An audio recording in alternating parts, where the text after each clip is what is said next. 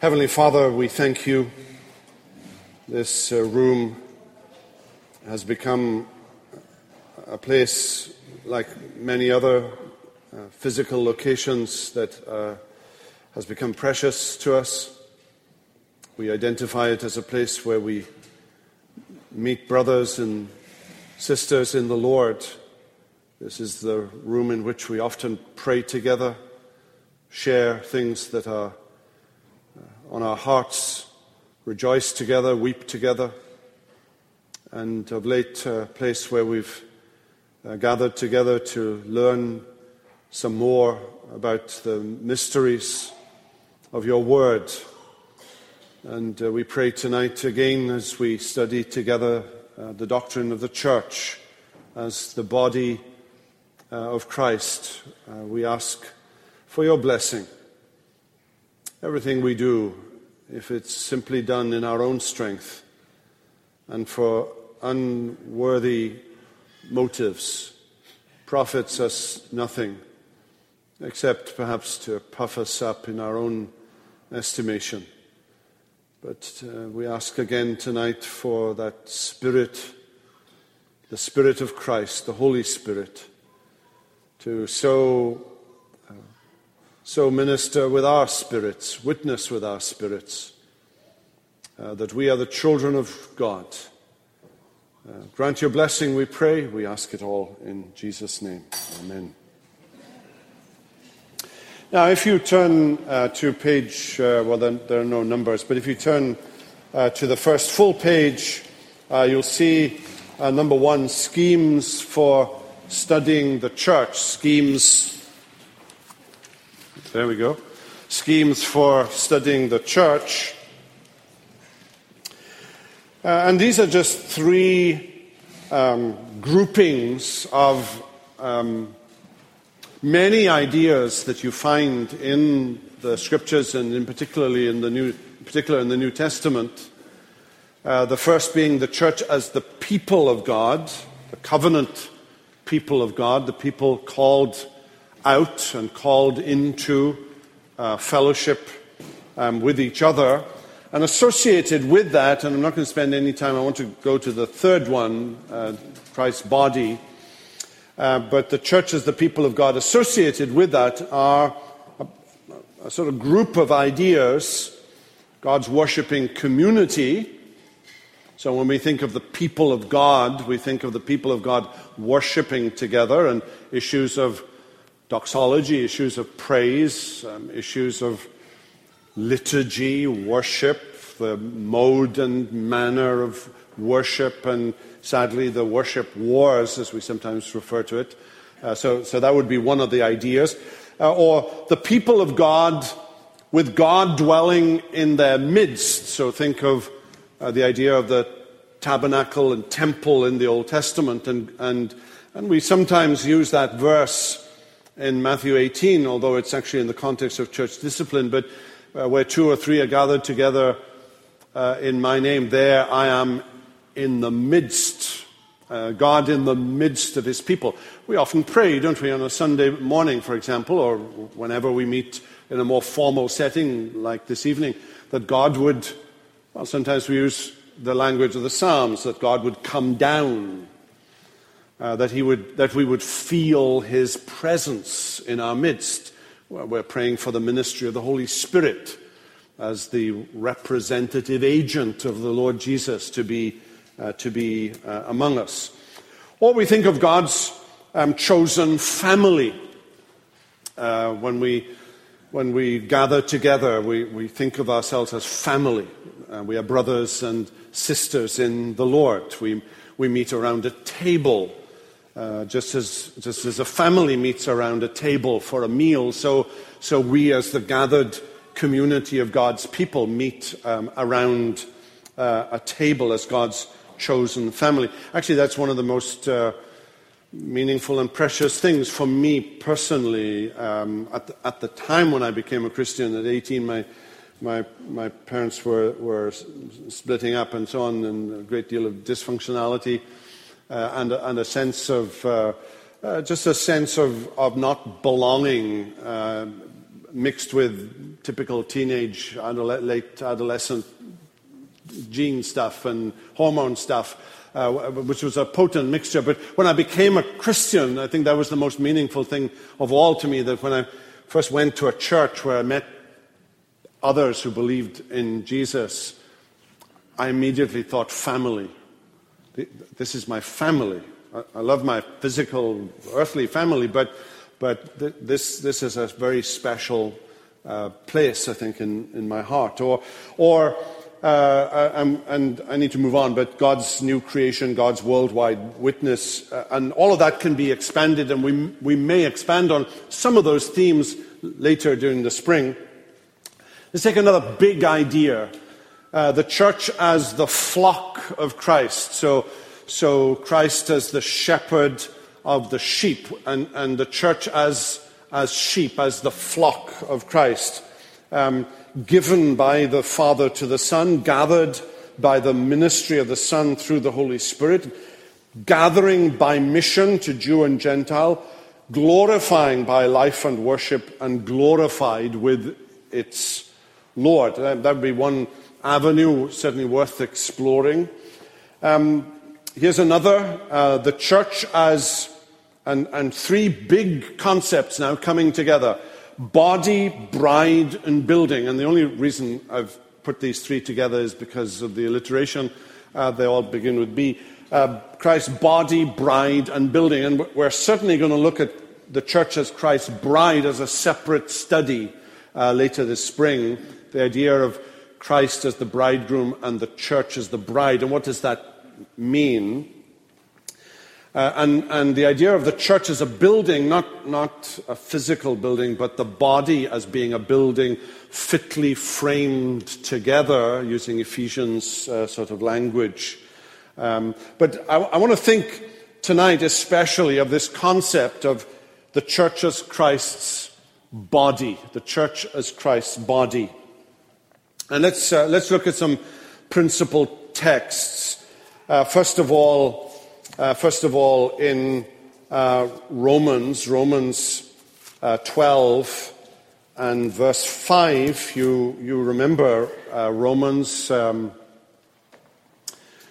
to 11, the doctrinal part, 12 through 16, the application part, 1 to 11 telling us what the gospel is, 12 through 16 telling us what the gospel is for, so that we might live out our lives in the light of everything that he has said in chapters 1 through 11.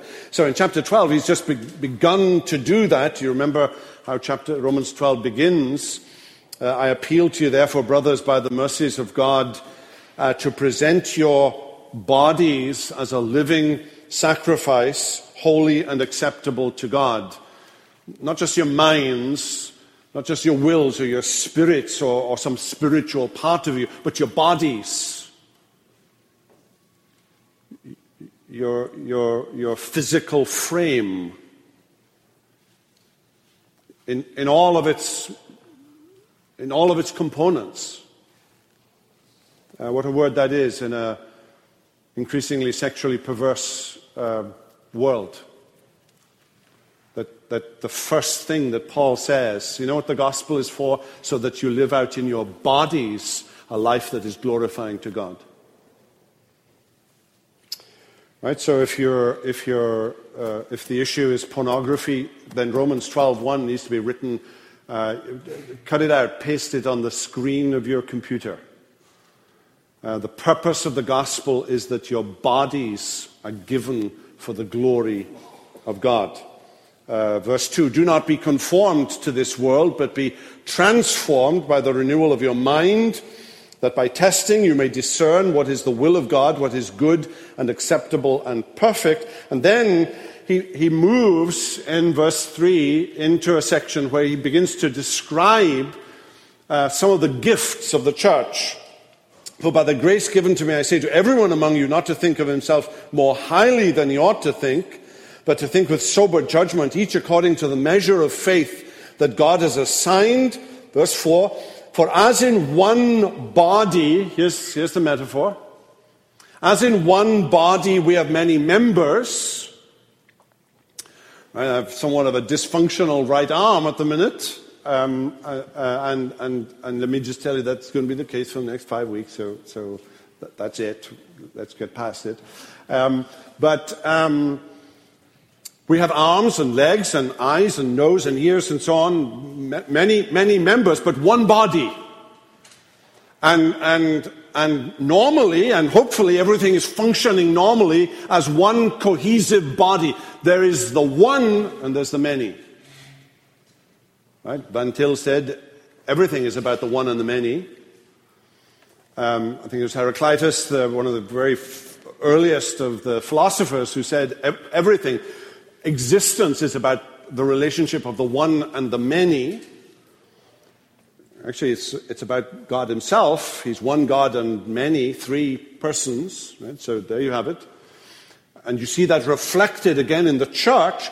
There is the church as a single entity, the church.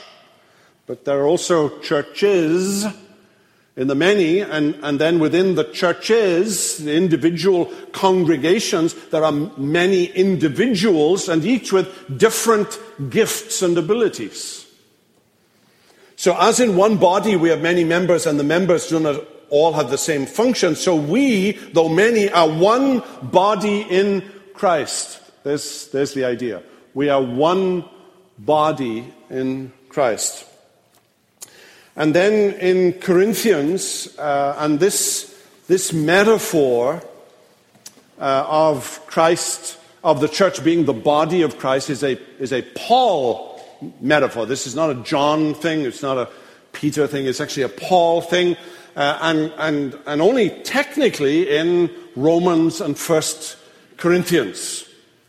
Now, there's another aspect to it. The body as a head, and the idea of headship, because elsewhere in the Apostle Paul, we'll come to that in a minute. Here's another text, 1 Corinthians 10:17. Because there is one bread, right? Chapters 10 and 11 of 1 Corinthians deal with the issue of the Lord's Supper.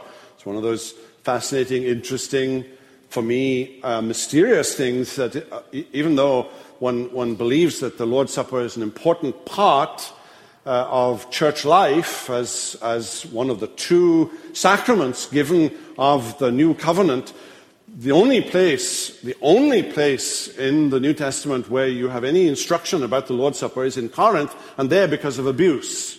And Paul doesn't say anything about the Lord's Supper anywhere else in any of his epistles.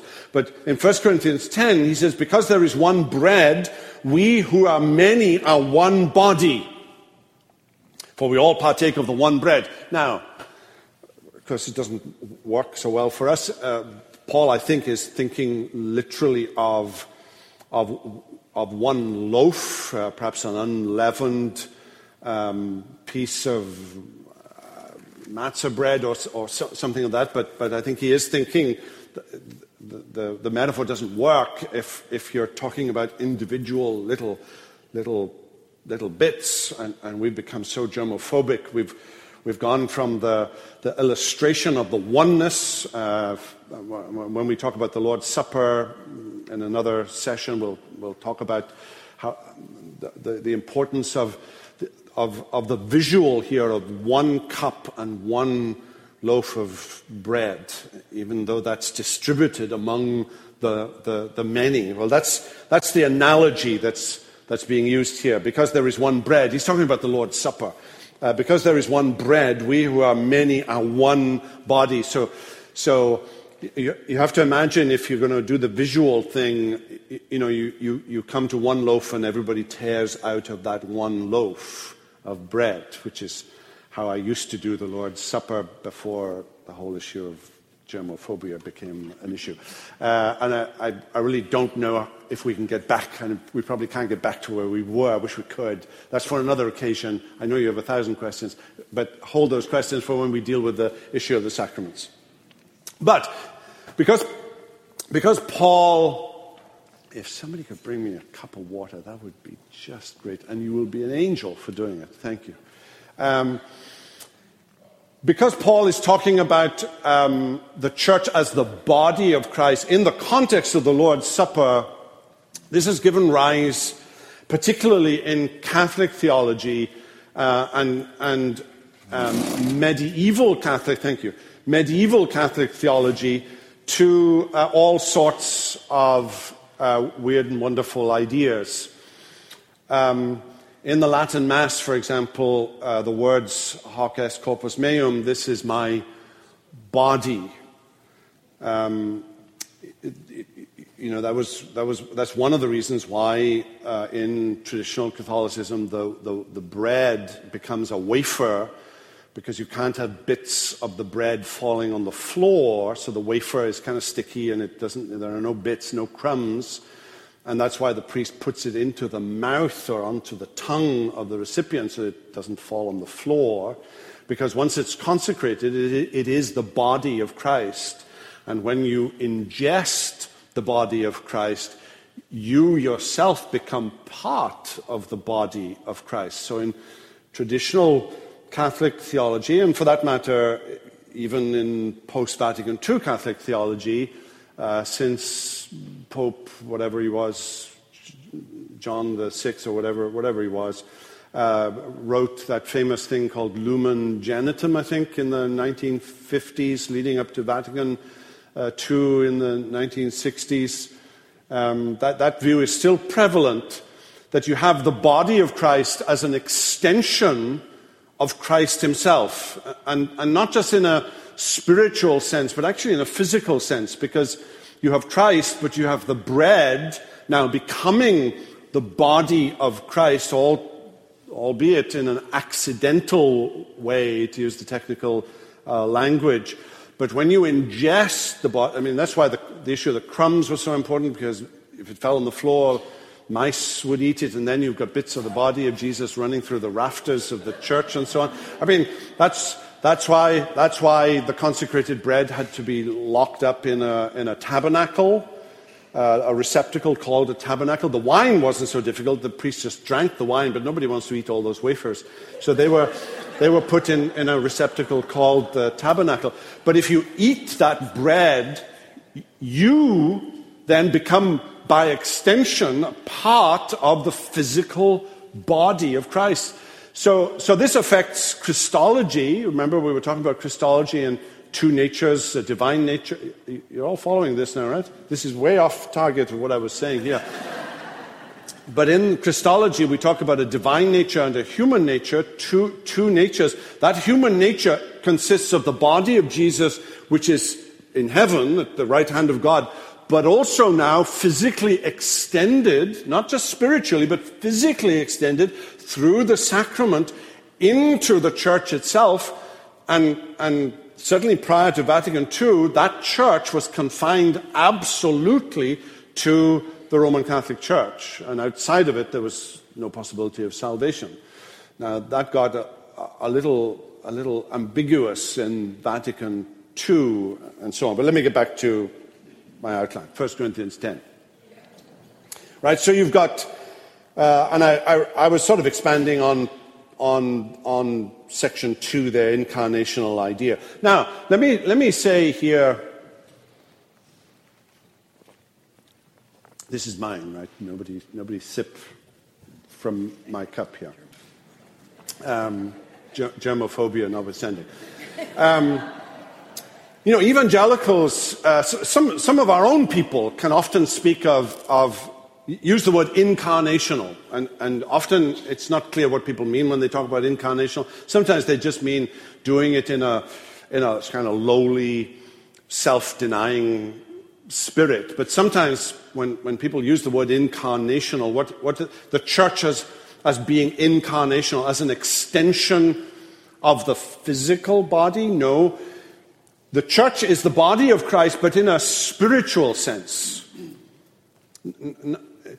It is by the operation of the Holy Spirit indwelling us that we become children of God. And it's in that spiritual sense that we are the body of Christ. Now, it has physical dimensions. Romans 12:1, present your bodies as a living sacrifice. But the idea of the relationship of the church to Christ here, we shouldn't view this in any way as a physical extension of the human body of Jesus or something weird like that. Similar text again in 1 Corinthians 12. For just as the body is one and has many members, and all the members of the body, though many, are one body, so it is with Christ. That's almost an identical statement to the statement in Romans 12 and verse 5. So in Romans 12, 1 Corinthians 12, right, you've almost got parallel statements here using this metaphor of the church as the body of Christ. And let's ask ourselves, what's the theological significance of that? Well, first of all, let me ask you a question. What is the source? Where did Paul get this idea of the church as the body of Christ? And the simple answer is, I have no idea. But there are lots of speculations, and one is that Jesus kind of alluded to it, not quite, but kind of alluded to it in John 15 when he used the metaphor of the vine and the vine branches. That there are individual branches, but there's one vine tree. So it's the same idea of one and many. My own view has more or less descended on how important this was to Paul, that the experience of Paul on the Damascus Road, when he's signing documents consenting to the death of men, women, and children, but in Stephen, godly Stephen, he hears this voice, Saul, Saul, why are you persecuting me? Not why are you persecuting one of mine, Stephen, but why are you persecuting me? As though when you touch Stephen, you touch me. Now, anyone who's a parent here can identify with that. I mean, if somebody messes with your children, right? Nobody can tell off your children. You can tell off your children, but if I come and tell off your children, and I bypass you, I mean, that's kind of a no-no. I've passed like 100 barriers here, and I've interfered in something that we regard as fairly sort of sacred here, the relationship between a parent and their own children. Don't try it. Mama bear will react instantly. You touch one of my children, and you might as well be saying something to me. And I think that idea for Paul, I doubt Paul ever went to bed at night without thinking of what he once was. Every day as Paul reminded himself of what the gospel is, he would be reminded that he was not just a blasphemer, but he almost single-handedly wiped out the New Testament church. I mean, he was within inches of wiping out the New Testament church. And I think that when he hears that voice, Saul, Saul, why do you persecute me? I think for Paul, the closeness of the identification of the church with Christ, the church as an extension of Christ's body. When we think of the body, you can think of it in terms of, if Jim Augustine were here, maybe it's as well he's not here because I'm going to speak in layman's terms now, but you think of what's going on in your brain, and you think about electrical activity, and you think about how complex and so on, but where do you feel pain? Well, the electrical impulses are somewhere in your brain, and I'm speaking as a layperson now, right? But you feel it in the body, right? It's in your arms, or in my case, if I'm not doing this to get sympathy, I'm just using it as an illustration, but if I move my arm, I can feel it in my shoulder. That kind of thing. You touch him, you touch me. The body and the head. Most likely, then, the source of it is the Damascus Road. That's my view. Another theological significance of the body, the union of believers. We are many members, but we are one body. We are one people. That's true at an individual congregational level, and it's true at a denominational level, but it's also true at a universal level. There is a union of believers. You know, when you say something or do something, the whole body is going to be affected by it. You know, if you sin and lapse, you can't say, well, you know, what I do in my own private time is my own affair. You know, I have my public life and then I have my private life. And if I want to do this in my private life, then that's my own business and it's none of your business. But you can't say that anymore. You're a Christian. You belong to the Church of Christ. So if one member suffers, all the members suffer along with it. So the idea of the union of believers, the idea of, thirdly, the head of the church. If there's a body, there's a head. And although the metaphor of body is confined to Romans and 1 Corinthians, Paul actually uses the other half of it, the head part, in other epistles, in Ephesians 4 and Colossians 1:18. Christ as the head of the church, where rule and thought and will is exercised. We are in relationship to a head. And the metaphor is here, we are in relationship to a brain, a thinking part of us, a conscious part of us, a willing part of us, except that now the head here is Christ. And a gifting part and a strengthening part. So let's take Ephesians 4 just as one example. Ephesians 4, 7 and 8, quoting as it is from one of the Psalms. Let's pick it up at verse 7.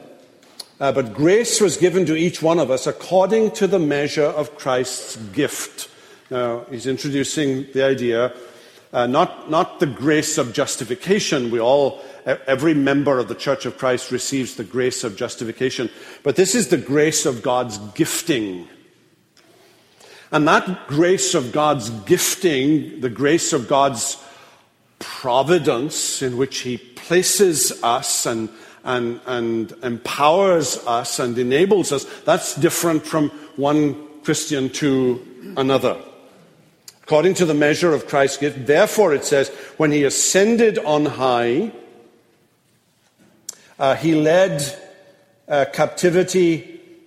When he ascended on high, he led a host of captives, and he gave gifts to men. This is citing from Psalm 68. It's the Psalm of ascension, as we sometimes say. And the idea is a very simple idea that when you are victorious in war, you come back, you lead a host of captives. You lead those whom you've conquered, and you bring them back. You can imagine in ancient Rome, for example, in the context of Ephesus as one of the great Roman colonies, the idea would be very familiar to the readers in Ephesus of a conquering general bringing back the trophies of his victory, slaves, and leading them captive and distributing gifts. It was within the interests of a general in the Roman Empire to distribute the proceeds of his conquering, the plunder, to the people to be because he wanted to further his political ambition and further his advancement, perhaps within the Senate and in Caesar's case in becoming an emperor and so on. So he would give away all of what he had plundered in order to secure within what was still a relatively democratic system, though Caesar put pay to that himself, but the idea here is of the distribution of these gifts. Well, in Jesus' case, when he ascends, when he's victorious over the grave, he, as the head, now distributes to the body gifts. Now, I have a table here. There's no, as I say in point number 6 there's no comprehensive list of gifts in the New Testament. There are various lists in 1 Corinthians 12. There are 2 of them, and in Romans 12 and Ephesians 4, which we're looking at here, and 1 Peter chapter 4, 11. These would be examples of lists of gifts. The lengthiest one is in 1 Corinthians 12. So there are wisdom gifts, like let's take the list in 1 Corinthians 12:28, for example, and you've got apostles, prophets, teachers, miracle workers, healing gifts, for example, the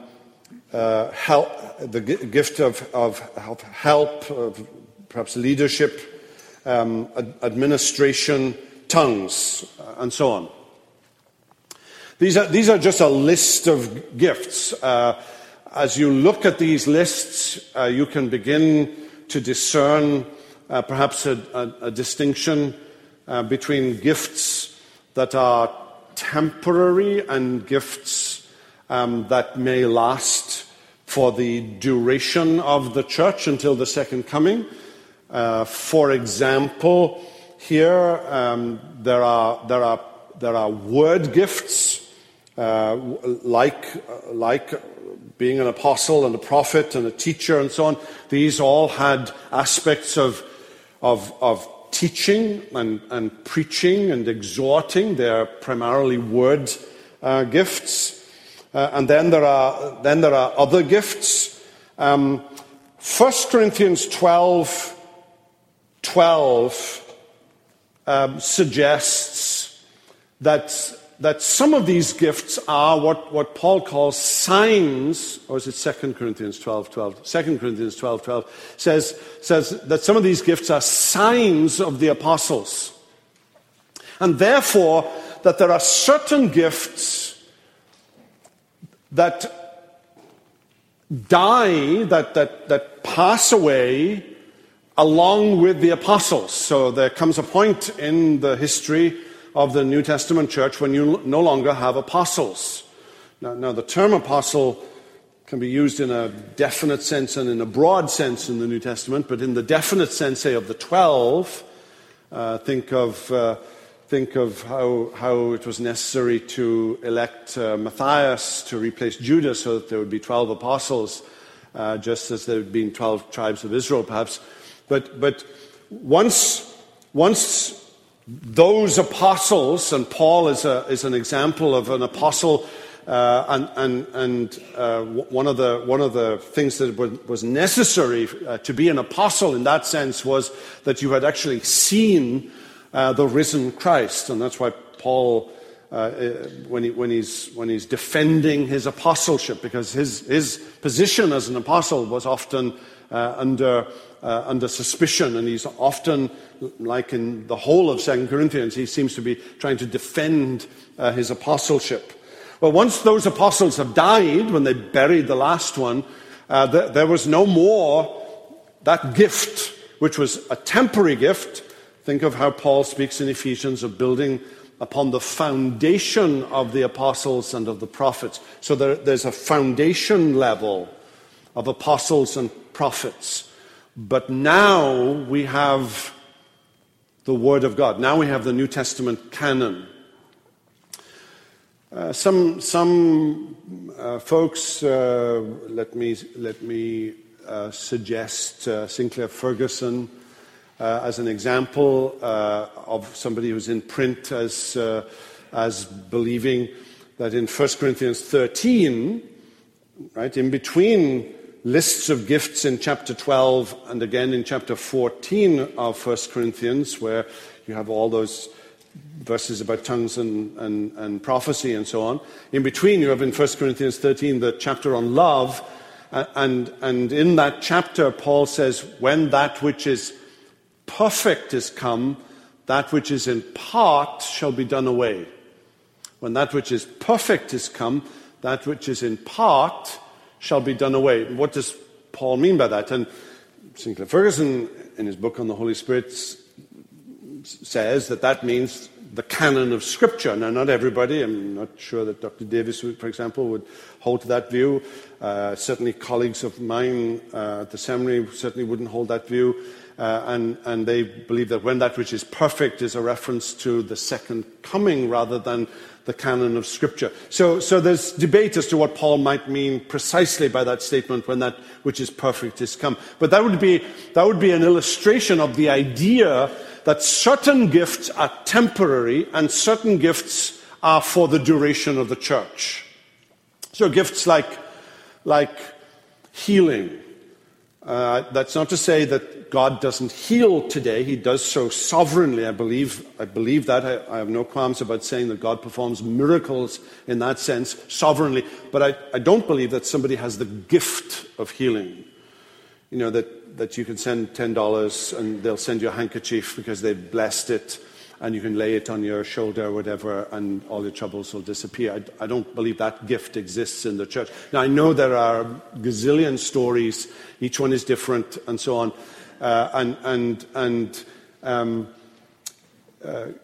Gifts that are temporary, gifts that are for the duration of the church. And some of these gifts, and that's part of the discernment, that's part of what we would need to sort out.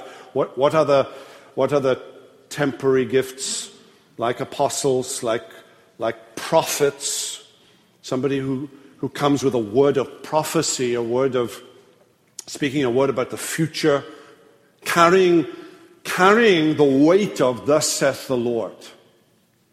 Not somebody who has a gift of wisdom and a gift of discernment and has looked into the signs of the times and says, my prediction for the future is based on these 10 things and so on, and that's something else. That's something else. But to say with absolute authority, based on a thus saith the Lord basis, that gift of prophecy has ceased.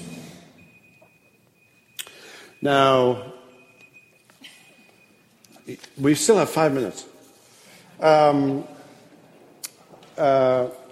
Let's look at point 7 underneath that list of gifts, for example. Let's note just some general things. First of all, the primacy of word gifts. Irrespective of whether you agree with temporary versus duration of gifts, even if you were to believe that all of those gifts continue into the present, what's evident from this list of gifts is that there's a primacy given to word gifts. Gifts of preaching, gifts of teaching, gifts of exhortation. Notice a second thing. Let me get you to turn, if you have your Bible, but I'm going to read it. In Romans 12,